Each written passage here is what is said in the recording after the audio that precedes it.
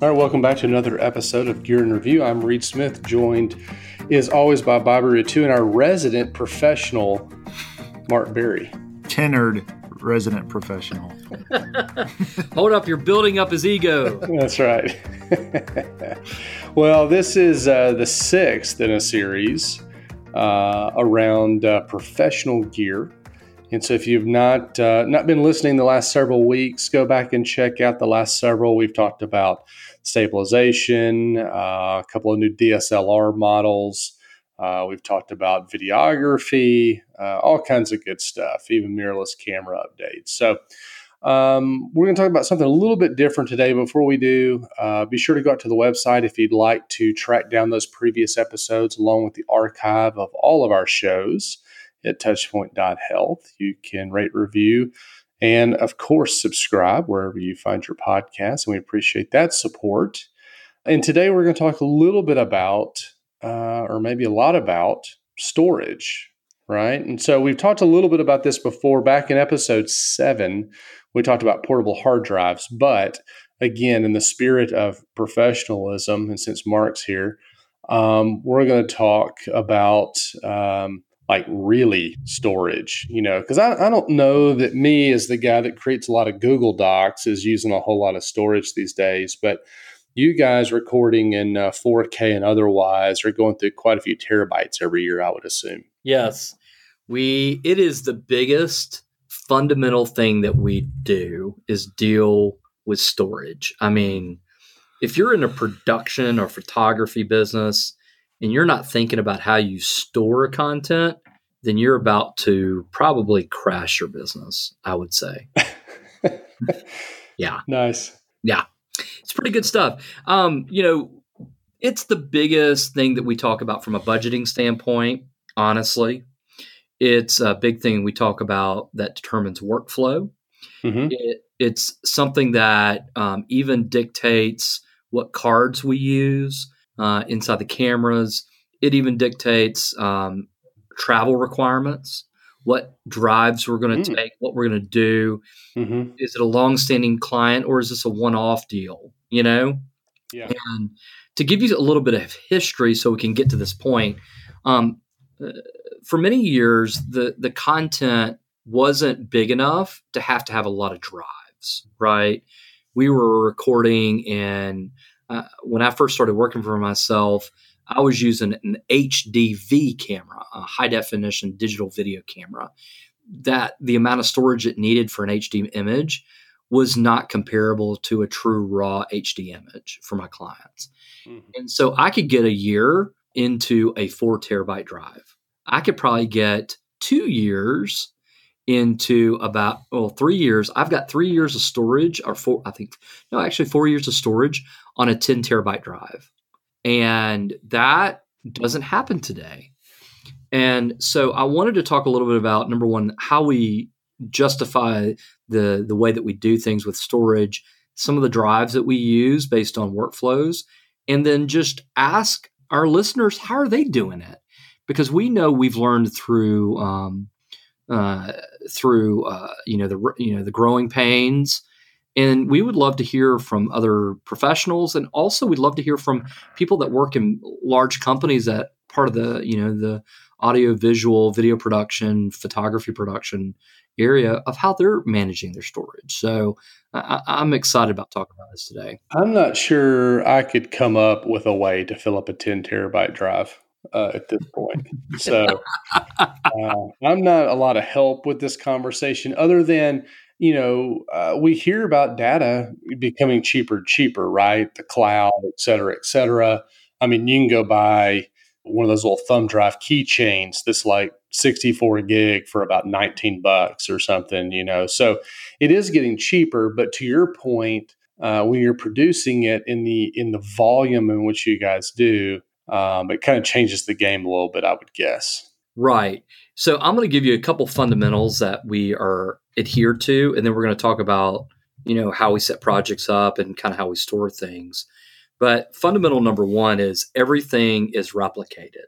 So we've learned a few years ago that if a client project is on one drive, we replicate that content on a secondary drive, and it's stored in a secondary location.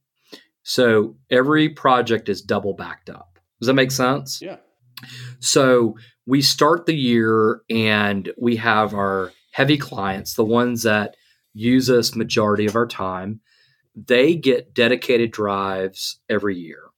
And that includes a primary editing drive and then a primary backup.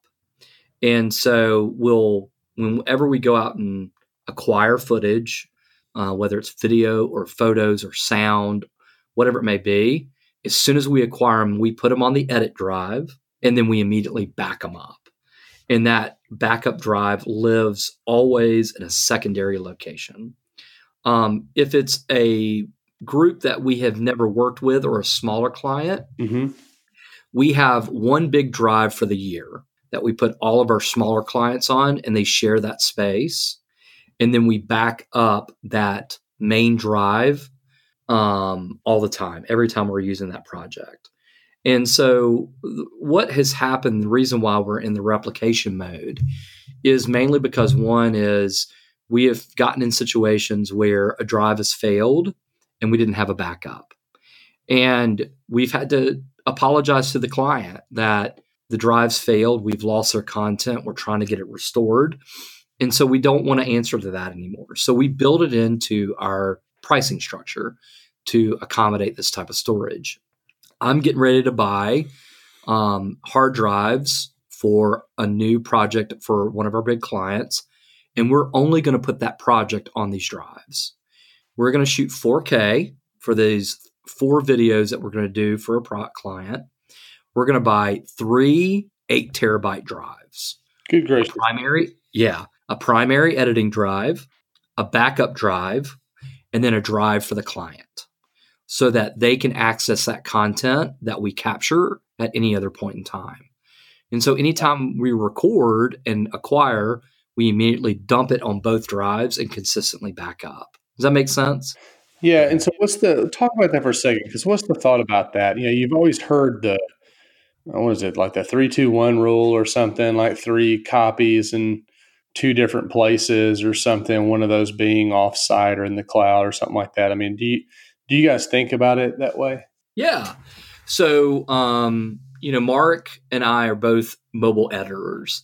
We live in a very mobile world. Wouldn't you agree? I mean, we're traveling all the time. And so whatever client we're working with, we travel with that drive with us.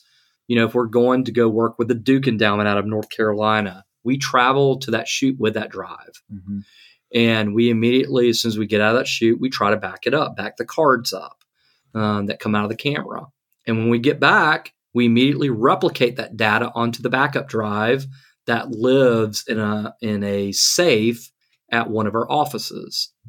And so one is just the primary editing that goes wherever we go to edit or on location. And whenever we finish that edit, we back it up on the primary backup for that client. And then there's like a 4th copy that's in like witness protection, like in an undisclosed location or something. Yeah. We just kind of somewhere.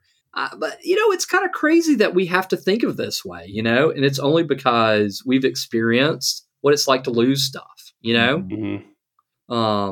So that's what we do. We like the G-Tech drives, G-Technology drives. We can pretty much purchase from them what we need for the projects, whether it's an 8 terabyte drive or a mobile drive. I like to carry the small little mobile drives with me because they're 1 terabyte. They have spinning parts in them, but I can work on a small project on that 1 terabyte in HD and pretty much fill up that whole drive, and then we'll back it up, and we'll use that for small clients. So we're using large desktop drives, like we'll use the G-Tech 8 terabyte G drive that's USB and it's Thunderbolt, and it allows us to work right there on the desktop, and we can plug them into any of one of our deals. And that has required us to really think about our workflow. I'd love Mark to kind of talk about our workflow from a project standpoint, because every time we start a new project, there's a workflow we create in order to get the drive ready for media. Does that make sense? Yeah. It's funny because ever since digital video has been on the scene, it's been absorbent in the amount of space that it requires. And 4K video, with the introduction of 4K video, it just adds a whole new dynamic to that. It presents us with a number of challenges. And I think I've used this phrase before in a previous podcast, but it's actually a very simple problem, but requires a very complex solution. The problem is the files are gigantic. They really take up a lot of space, and they can fill up a hard drive pretty quickly. The solution to that is a little bit more dynamic. We edit with something called proxy files. And this is where it actually duplicates all of the 4K files that we have, but turns them into a very low quality file for us to edit with, because the files are so big that the machines actually cannot handle the files. Mm. And when we export the video, we switch out those proxy files back with the 4K raw content. And we maintain folder structures for these clients, and it helps with the workflow. But another challenge that we have is, a lot of old school editors will say, well, your editing software has the ability to store the project and discard all of the footage that you didn't use when you edited the project. Well, that's great and all, but the nature of the work that me and Bobby do, we may get a call from a client in 2 years and say, hey, do you have that shot of when Joe adjusted his glasses during that interview? Just this one little moment that, obviously they would never ask us for something like that. But my point is, they may ask us for a moment that we would never have thought of saving when archiving that project. Right. And being able to just go back and grab that is very, very important. So really the only solution we really have is to keep all of our files. And that's just a matter of project management and having really big drives. Yeah, I would say so. Again, when we're talking about 4K like we have the last couple of weeks, and that stuff adds up pretty quickly. And so it's always good to have good solutions. Certainly you can buy stuff off their website. Stuff is priced everywhere from, $75 and up. But what do you guys use a particular type? I know there's pro level drives and, versus, kind of the portable consumer stuff. And you mentioned desktops, but is there a big difference between what you can buy, desktop wise, even, the larger capacity stuff, say at Best Buy or the Apple Store or whatever, versus what they deem their pro drives? Does that make sense? A lot of consumer drives actually nowadays have enormous storage capacity. You can go to Best Buy and buy a 12 terabyte drive. Some of the advantages of some of the more professional drives is throughput, which is basically the cable that is used to hook to the computer. Maybe allows for a little faster editing. Another thing is the professional drives tend to be a little bit more stable. They may last a little bit longer and not have as big tendency to fail. That's the two main advantages I can see with professional drives. Gotcha. Yeah, especially that throughput, you can really, especially with 4K footage, if you're going to edit raw 4K or try to, you've got to have a fast machine. Oh, yeah.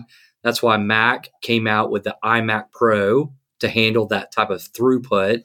That's why they came out with the faster Thunderbolt speeds, which can handle that throughput through the cord and the drive of that speed of file needs.